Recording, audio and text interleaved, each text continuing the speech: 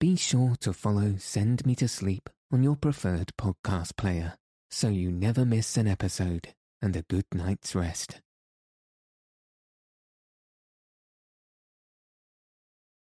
Good evening. Tonight, I'll be reading chapters 25 and 26 of The Secret Garden by Frances Hodgson Burnett. So let your eyes fall heavy and your breath soften as we settle in for a peaceful night's sleep.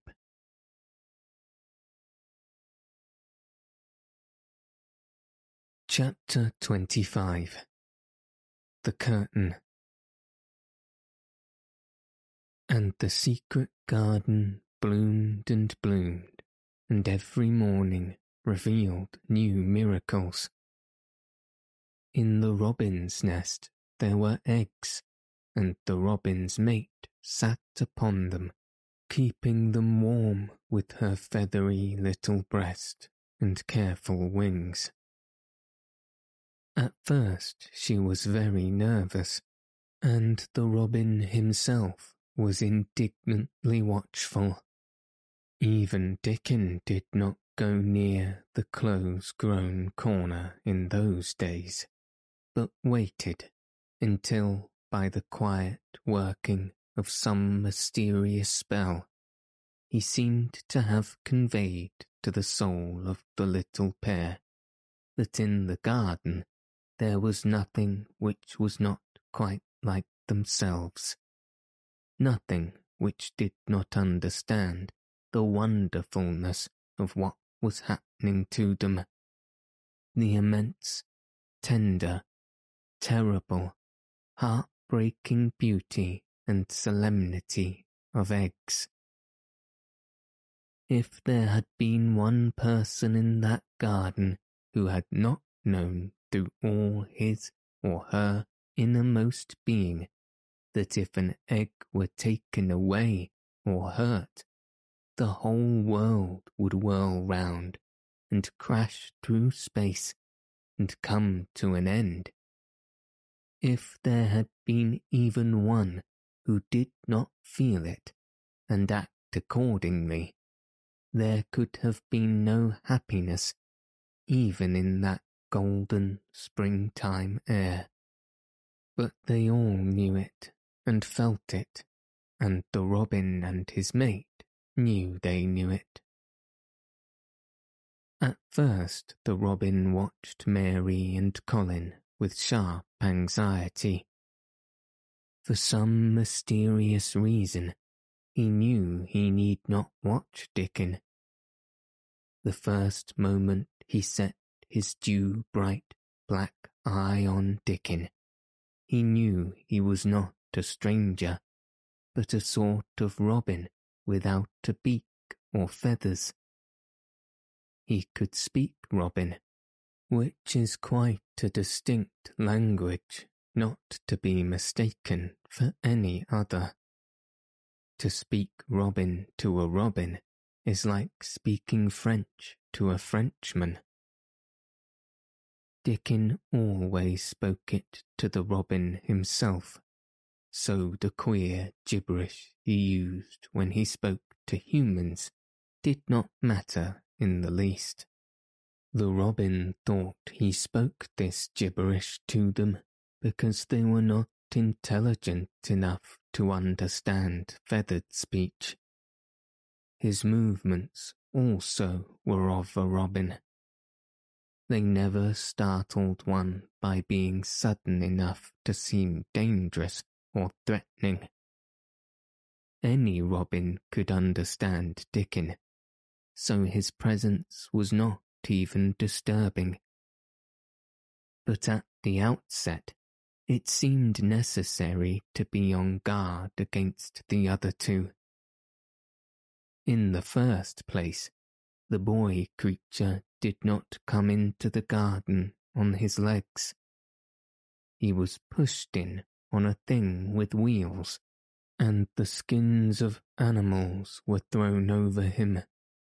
That in itself was doubtful.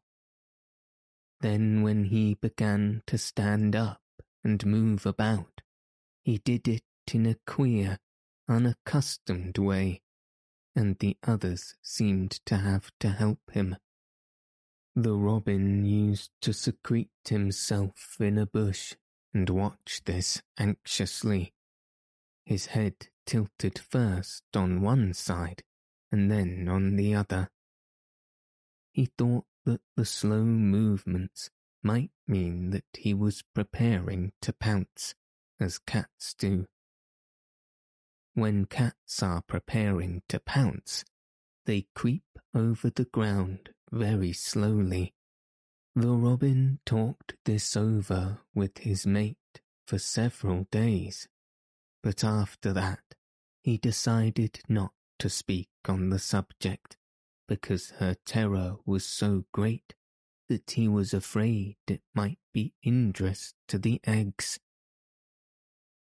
When the boy began to walk by himself, and even to move more quickly, it was an immense relief.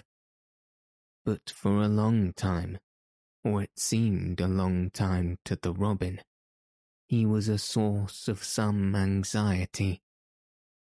He did not act as the other humans did.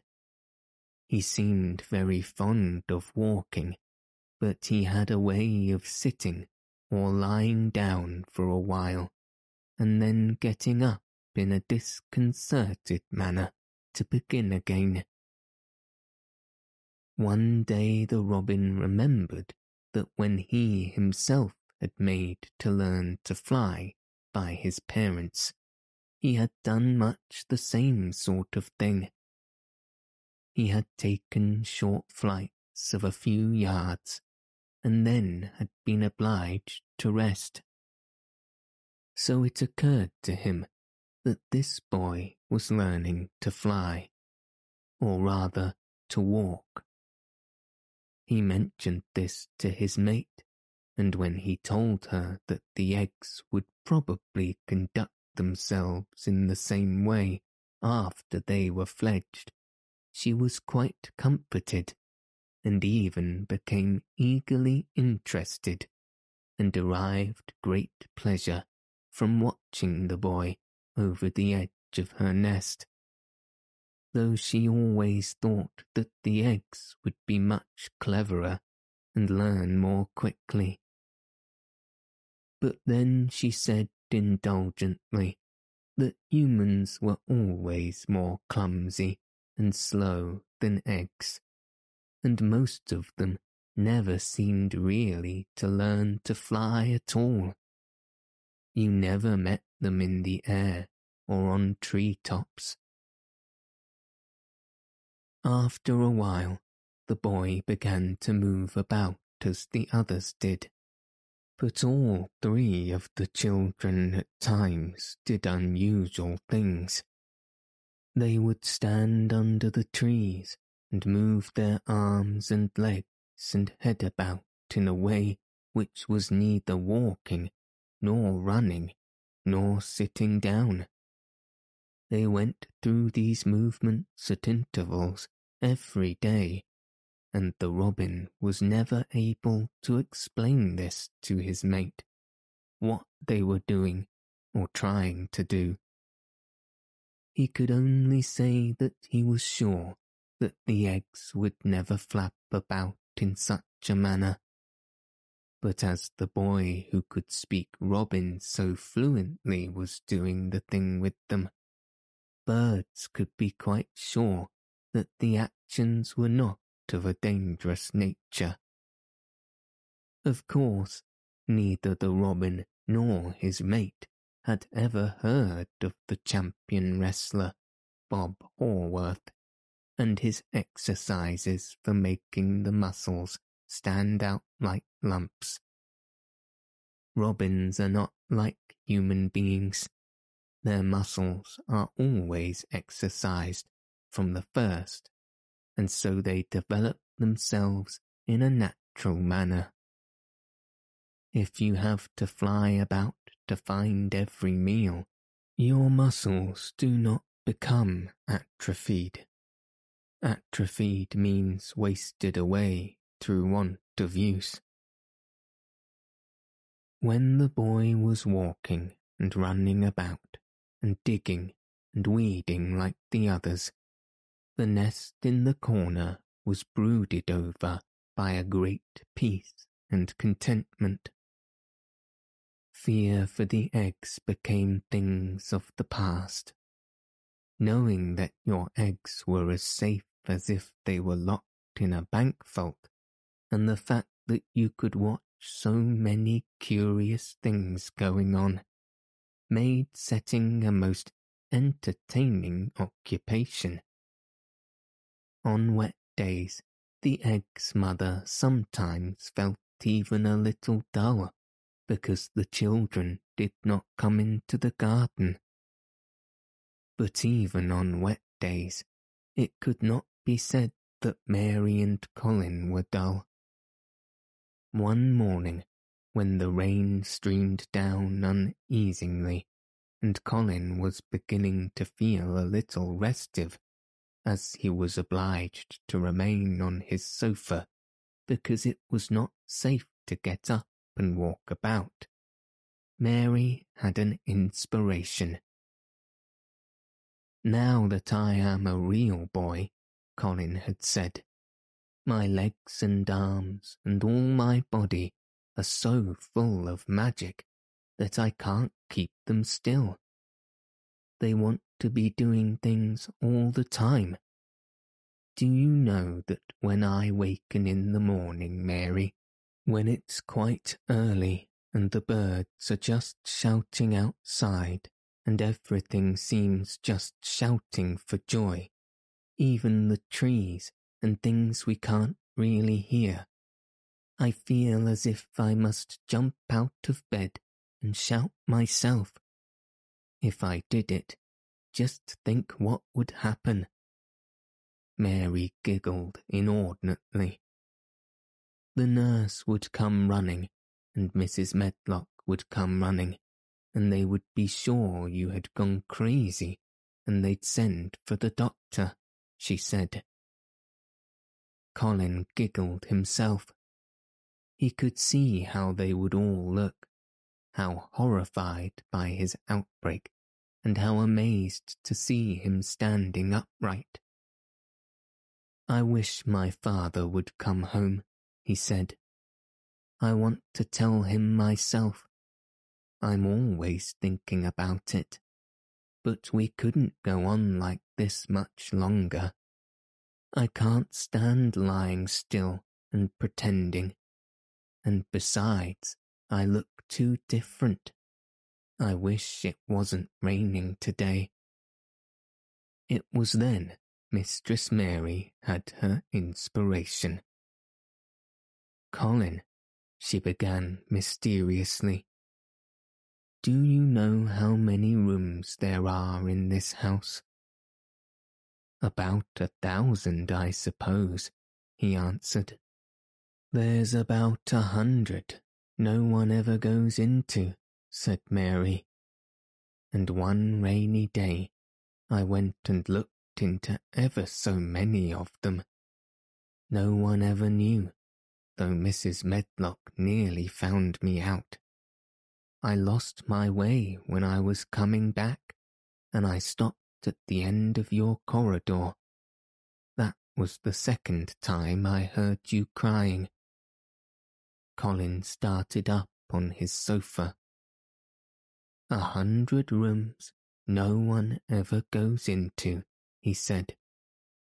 It sounds almost like a secret garden.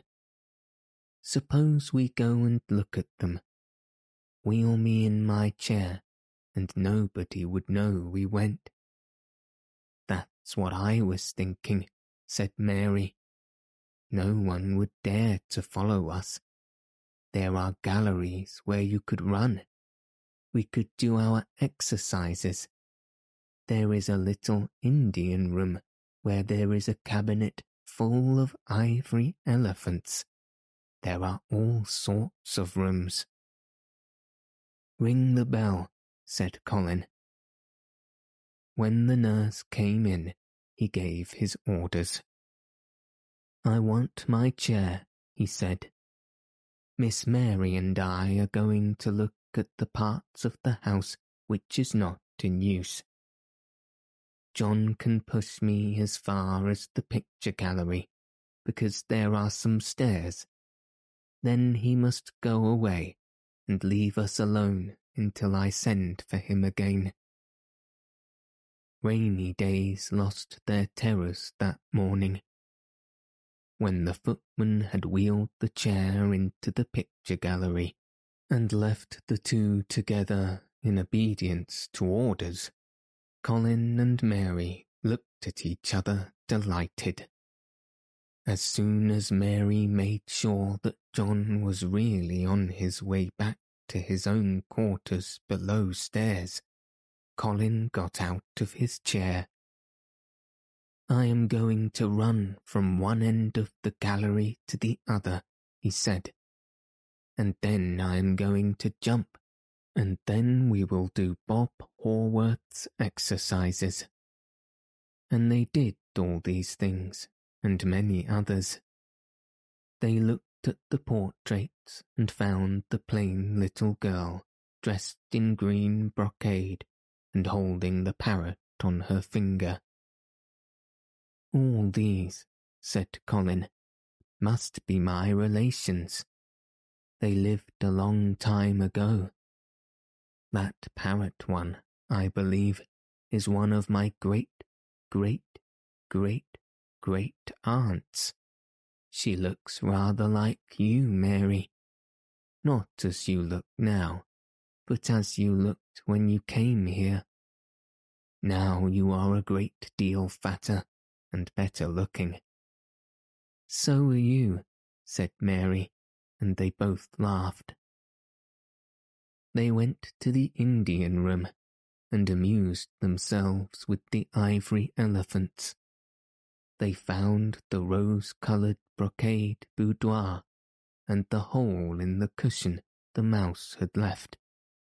But the mice had grown up and run away, and the hole was empty. They saw more rooms and made more discoveries than Mary had made on her first pilgrimage. They found new corridors and corners and flights of steps and new old pictures they liked and weird old things they did not know the use of.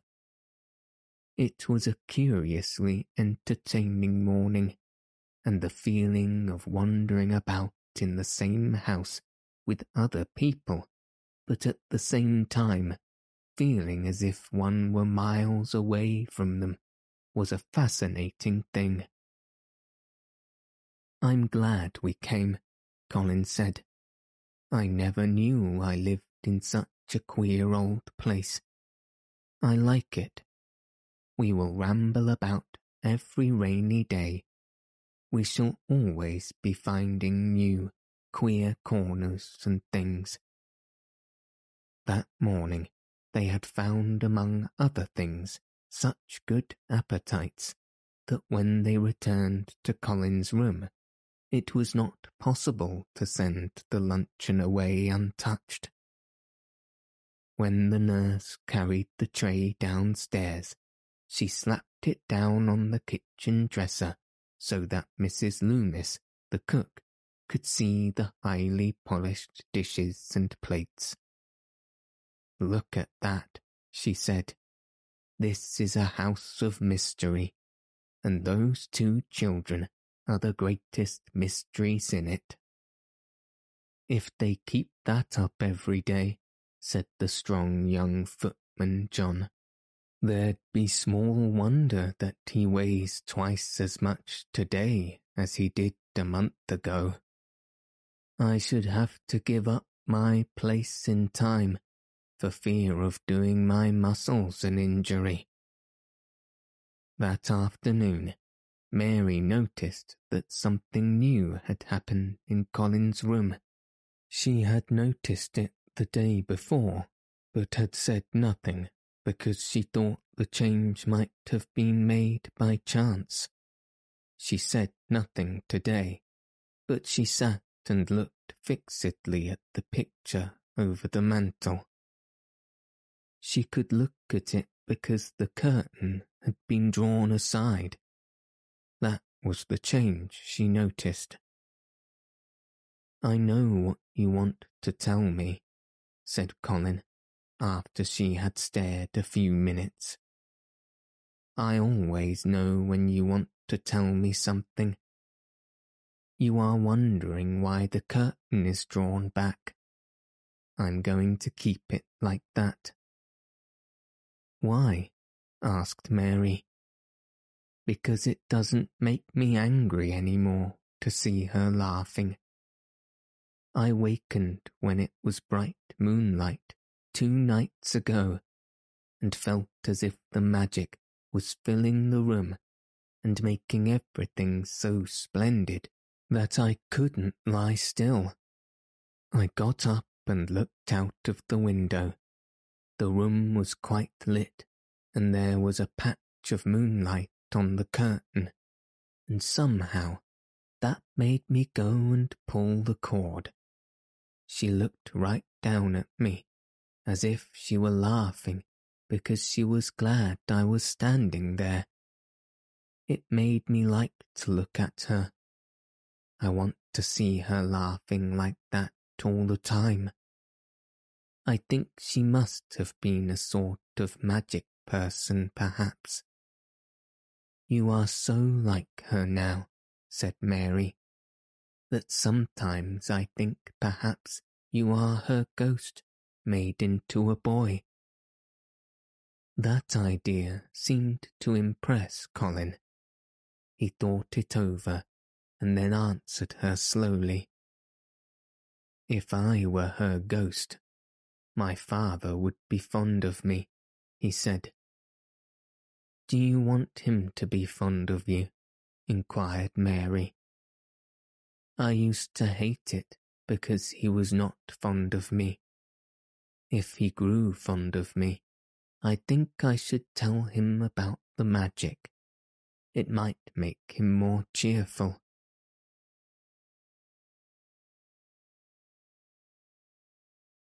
Chapter 26. Its Mother. Their belief in the magic was an abiding thing. After the morning's incantations, Colin sometimes gave them magic lectures.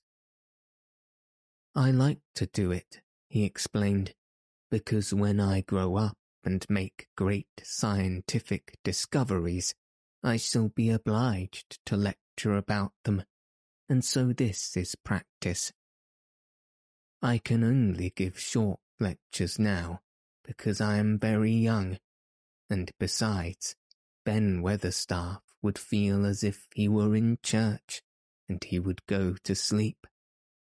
"'T best thing about lecturing," said Ben, "is that a chap can get up and say aught he pleases, and no other chap can answer him back. I wouldn't be against lecturing a bit myself sometimes."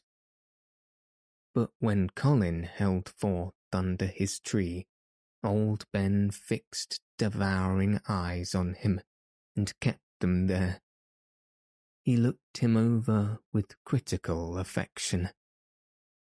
It was not so much the lecture which interested him as the legs which looked straighter and stronger each day, the boyish head which held itself up so well, the once sharp chin and hollow cheeks which had filled and rounded out, and the eyes which had begun to hold the light, he remembered in another pair. Sometimes when Colin felt Ben's earnest gaze meant that he was much impressed, he wondered what he was reflecting on, and once when he had seemed quite entranced, he questioned him. "What are you thinking about, Ben Weatherstaff?" he asked. I was thinking, answered Ben, as I'd warrant that gone up 3 or 4 pounds this week. I was looking at that calves and that shoulders. I'd like to get thee on a pair of scales. It's the magic, and Mrs. Sowerby's buns and milk and things, said Colin.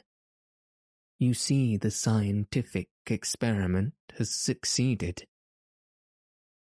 That morning, Dickon was too late to hear the lecture. When he came, he was ruddy with running, and his funny face looked more twinkling than usual. As they had a good deal of weeding to do after the rains, they fell to work. They always had plenty to do after a warm, deep sinking rain. The moisture which was good for the flowers was also good for the weeds, which thrust up tiny blades of grass and points of leaves, which must be pulled up before their roots took too firm hold.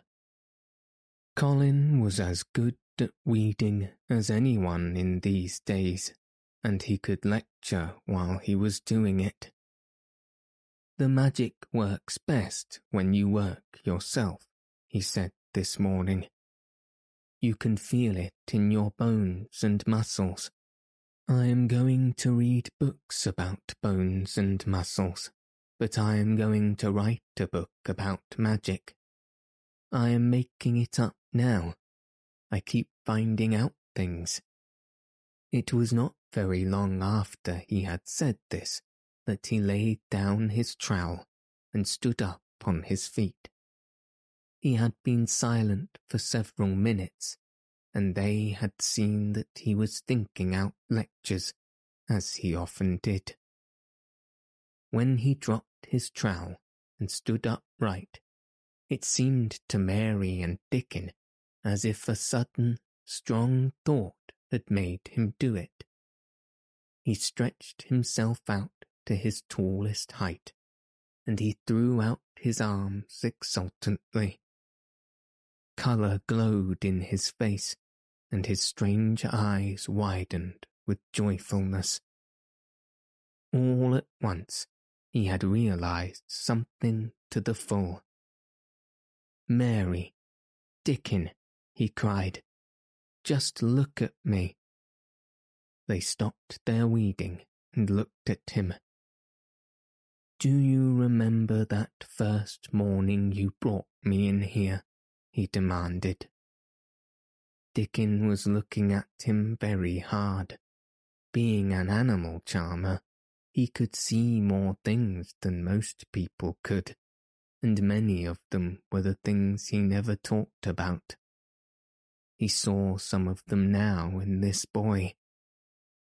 Aye, that we do, he answered. Mary looked hard too, but she said nothing. Just this minute, said Colin. All at once, I remembered it myself. When I looked at my hand digging with the trowel, and I had to stand up on my feet to see if it was real. And it is real. I'm well. I'm well. Aye, that thou art, said Dickon. I'm well, said Colin again, and his face went quite red all over. He had known it before in a way. He had hoped it and felt it and thought about it, but just at that minute something had rushed all through him, a sort of rapturous belief and realization, and it had been so strong that he could not help calling out. I shall live for ever and ever and ever, he cried grandly.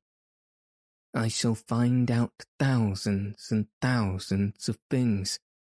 I shall find out about people and creatures and everything that grows, like Dickon, and I shall never stop making magic. I'm well. I'm well. I feel as if I want to shout out something thankful, joyful. Ben Weatherstaff, who had been working near a rose bush, glanced round at him. That might sing to doxology, he suggested in his driest grunt. He had no opinion of the doxology, and he did not make the suggestion with any particular reverence. But Colin was of an exploring mind, and he knew nothing about the doxology. What is that? He inquired. Dickon can sing it for thee, I'll warrant, replied Ben Weatherstaff. Dickon answered with his all-perceiving animal charmer smile.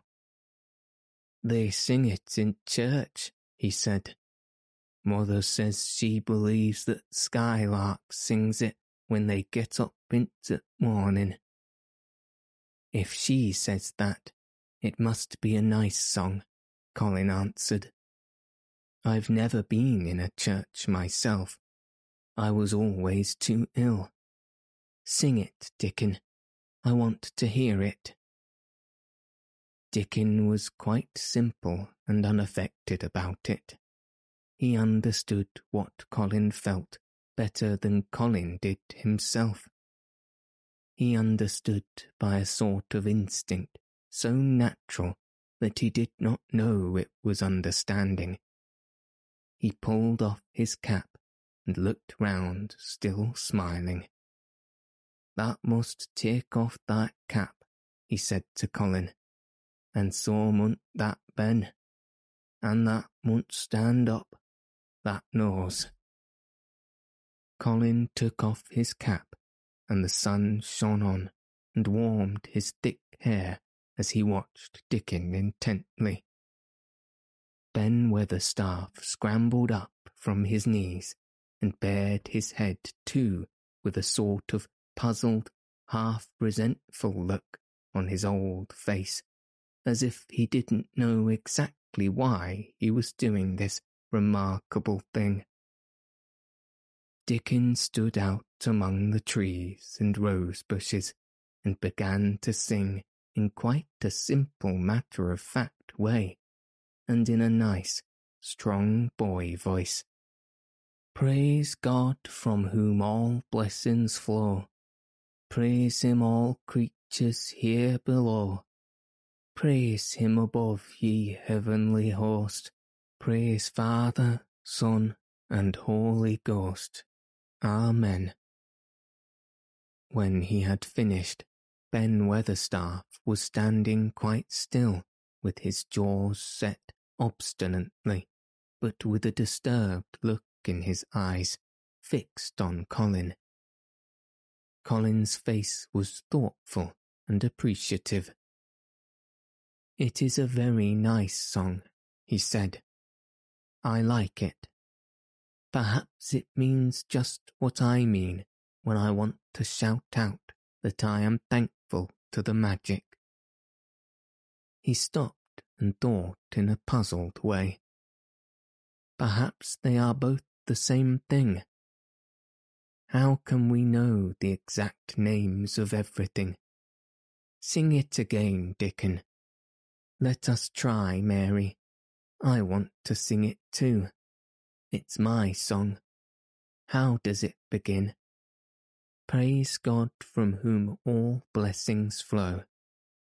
And they sang it again, and Mary and Colin lifted their voices as musically as they could, and Dickon swelled quite loud and beautiful, and at the second line Ben Weatherstaff raspingly cleared his throat, and at the third line he joined in with such vigour that it seemed almost savage, and when the Amen came to an end, Mary observed that the very same thing had happened to him which had happened when he found out that Colin was not a cripple. His chin was twitching, and he was staring and winking, and his leathery old cheeks were wet. "I never seed no sense into doxology before," he said hoarsely, "but I may change my mind in time. I should say that had gone up £5 this week, Master Colin. 5 of 'em." Colin was looking across the garden at something attracting his attention, and his expression had become a startled one. "Who is coming in here?" he said quickly. "Who is it?" The door in the ivied wall had been pushed gently open, and a woman entered. She had come in with the last line of their song, and she had stood still listening and looking at them. With the ivy behind her, the sunlight drifting through the trees and dappling her long blue cloak, and her nice, fresh face smiling across the greenery, she was rather like a softly coloured illustration in one of Colin's books. She had wonderful, affectionate eyes which seemed to take everything in. All of them, even Ben Weatherstaff and the creatures, and every flower that was in bloom. Unexpectedly as she had appeared, not one of them felt that she was an intruder at all. Dickon's eyes lighted like lamps. "It's Mother, that's who it is," he cried, and went across the grass at a run. Colin began to move towards her too, and Mary went with him. They both felt their pulses beat faster. "It's Mother," Dickon said again when they met halfway. "I knowed that wanted to see her, and I told her where t' door was hid." Colin held out his hand with a sort of flushed, royal shyness, but his eyes quite devoured her face. "Even when I was ill I wanted to see you," he said. "You and Dickon and the secret garden. I'd never wanted to see anyone or anything before." The sight of his uplifted face brought about a sudden change in her own. She flushed, and the corners of her mouth shook, and a mist seemed to sweep over her eyes.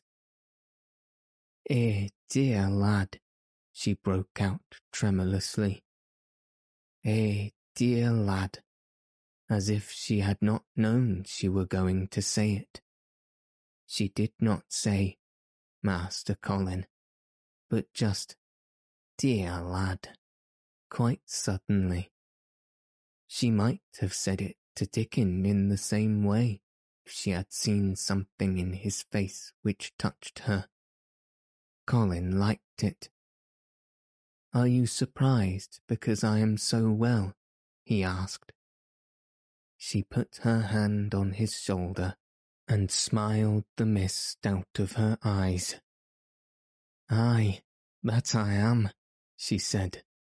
"But thou art so like thy mother that made my heart jump." "Do you think," said Colin, a little awkwardly, "that will make my father like me?" "Aye, for sure, dear lad," she answered, and she gave his shoulder a soft, quick pat. "He mun't come home, he mun't come home." "Susan Sowerby," said Ben Weatherstaff, getting close to her. "Look at that lad's legs, wilt you? They were like drumsticks in stockings 2 months ago, and I heard folk telling us they was bandy and not needed both, and t' same time. Look at 'em now." Susan Sowerby laughed a comfortable laugh. "We're going to be fine, strong lads, Legs, in a bit," she said. "Let him go on playing and working in the garden, and eating hearty, and drinking plenty of good sweet milk, and there'll not be a finer pair in Yorkshire, thank God for it." She put both hands on Mistress Mary's shoulders and looked her little face over in a motherly fashion. "And thee too," she said. "Thou'rt grown near as hearty as our Lisbeth Ellen. I'll warrant that art like thy mother too. Our Martha told me as Mrs. Medlock heard she was a pretty woman. That'll be like a blush rose when that grows up, my little lass, bless thee." She did not mention that when Martha came home on her day out, and described the plain, sallow child, she had said that she had no confidence whatever in what Mrs. Medlock had heard. "It doesn't stand to reason that a pretty woman could be to mother of such a foul little lass," she had added obstinately. Mary had not time to pay much attention to her changing face. She had only known that she looked different, and seemed to have a great deal more hair, and that it was growing very fast. But remembering her pleasure in looking at the Mem Sahib in the past, she was glad to hear that she might some day look like her. Susan Sowerby went round their garden with them, and was told the whole story of it, and shown every bush and tree which had come alive. Colin walked on one side of her, and Mary on the other. Each of them kept looking up at her comfortable, rosy face, secretly curious about the delightful feeling she gave them, a sort of warm, supported feeling. It seemed as if she understood them as Dickon understood his creatures. She stopped over the flowers and talked about them as if they were children. Soot followed her, and once or twice cawed at her, and flew upon her shoulder as if it were Dickon's. When they told her about the robin and the first flight of the young ones, she laughed a motherly, little mellow laugh in her throat. "I suppose learning 'em to fly is like learning children to walk, but I'm feared I should be all in worrit if mine had wings instead of legs," she said. It was because she seemed such a wonderful woman in her nice moorland cottage way that at last she was told about the magic. "Do you believe in magic?" asked Colin, after he had explained about Indian fakirs. "I do hope you do." "That I do, lad," she answered. "I never knowed it by that name, but what does t' name matter? I warrant they call it a different name in France, and a different one in Germany. T' same thing is set to seed swelling, and t' sun shining, made thee a well lad, and it's a good thing. It isn't like us poor fools as thinks matters if us is called out of our names. T' big good thing doesn't stop to worrit, bless thee. It goes on making worlds by the million, worlds like us. Never thee stop believing in t' big good thing, and knowing t' world's full of it, and call it what that likes. That was singing to it when I come into garden." "I felt so joyful," said Colin, opening his beautiful, strange eyes at her.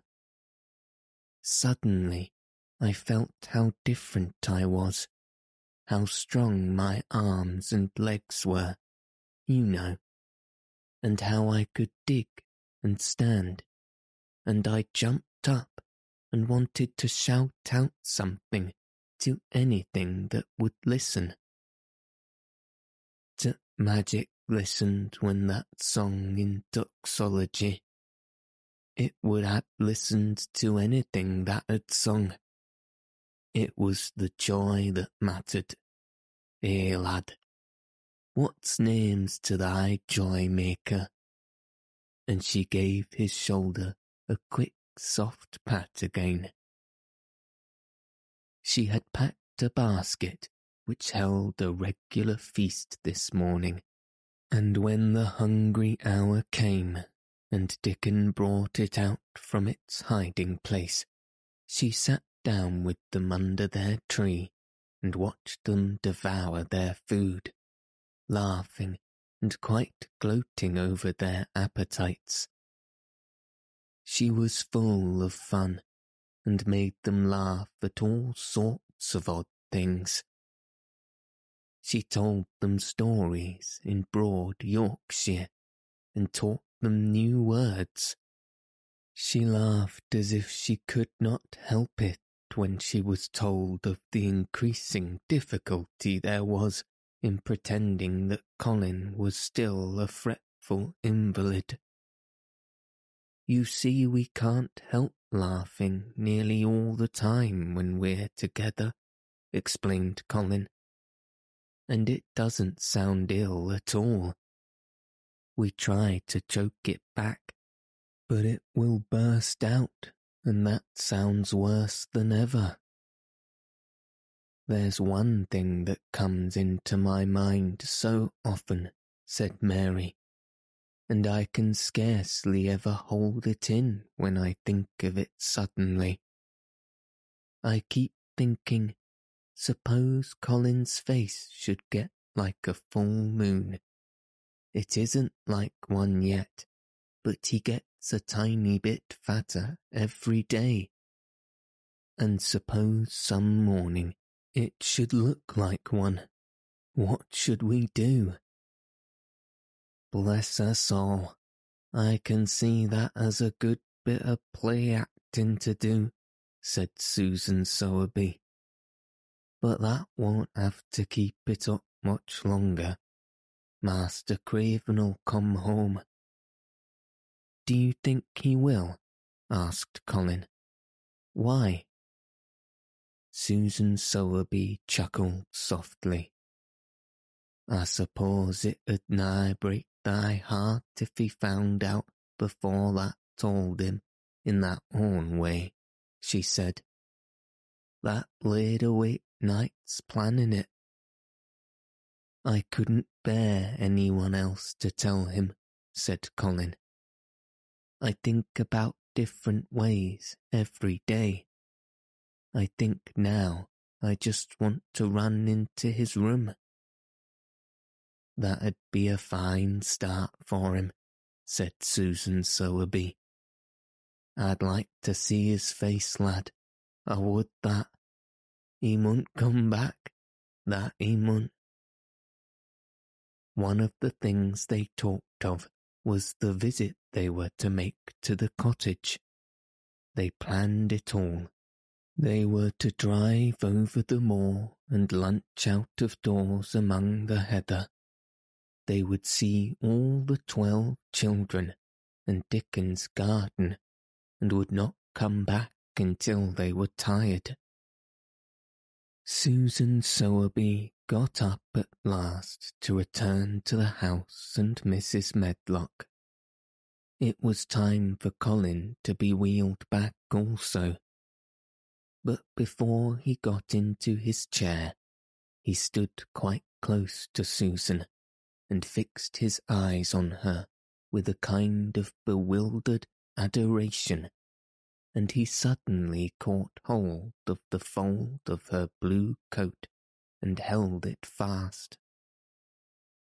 You are just what I wanted, he said. I wish you were my mother. as well as Dickens.